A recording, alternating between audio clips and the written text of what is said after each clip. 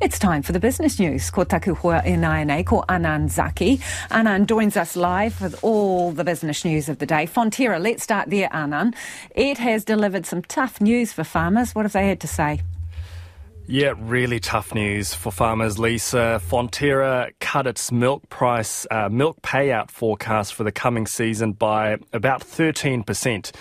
Mainly because they're seeing weak demand from China. And look, this has been an ongoing issue for the dairy sector. Chinese demand is just not recovering.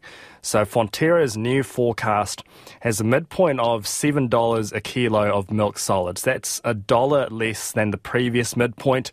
And they say the previous forecast was based on their expectations that Chinese demand will recover.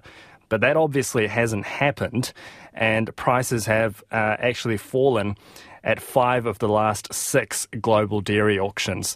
Now, the price of whole milk powder, which is a big influence on payouts for farmers, that's fallen by 12% over the past few months. Fonterra say there's a surplus of fresh milk in China with higher local production, so basically they don't need to import as much over in China.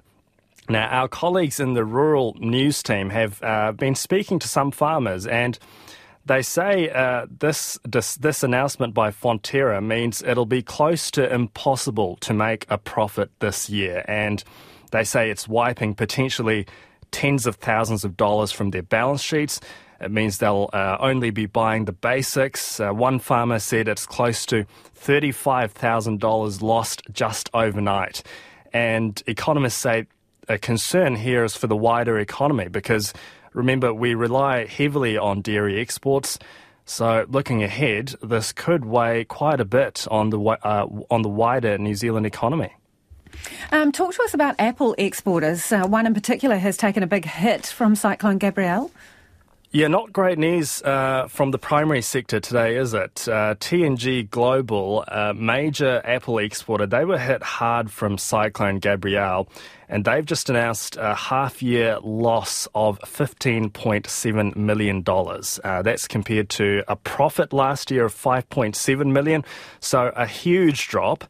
They were really hard hit by the weather. A number of orchards were severely affected, making up nearly 13% of planted hectares in Hawke's Bay.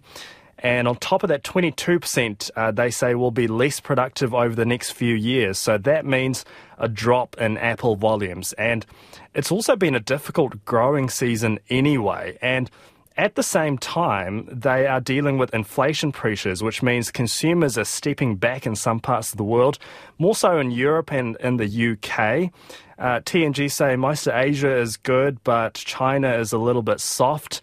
Another issue with the wet weather, they're seeing an increase in quarantine pests, and that's affecting volumes going into key markets like China and Taiwan. So that's another headache they're dealing with.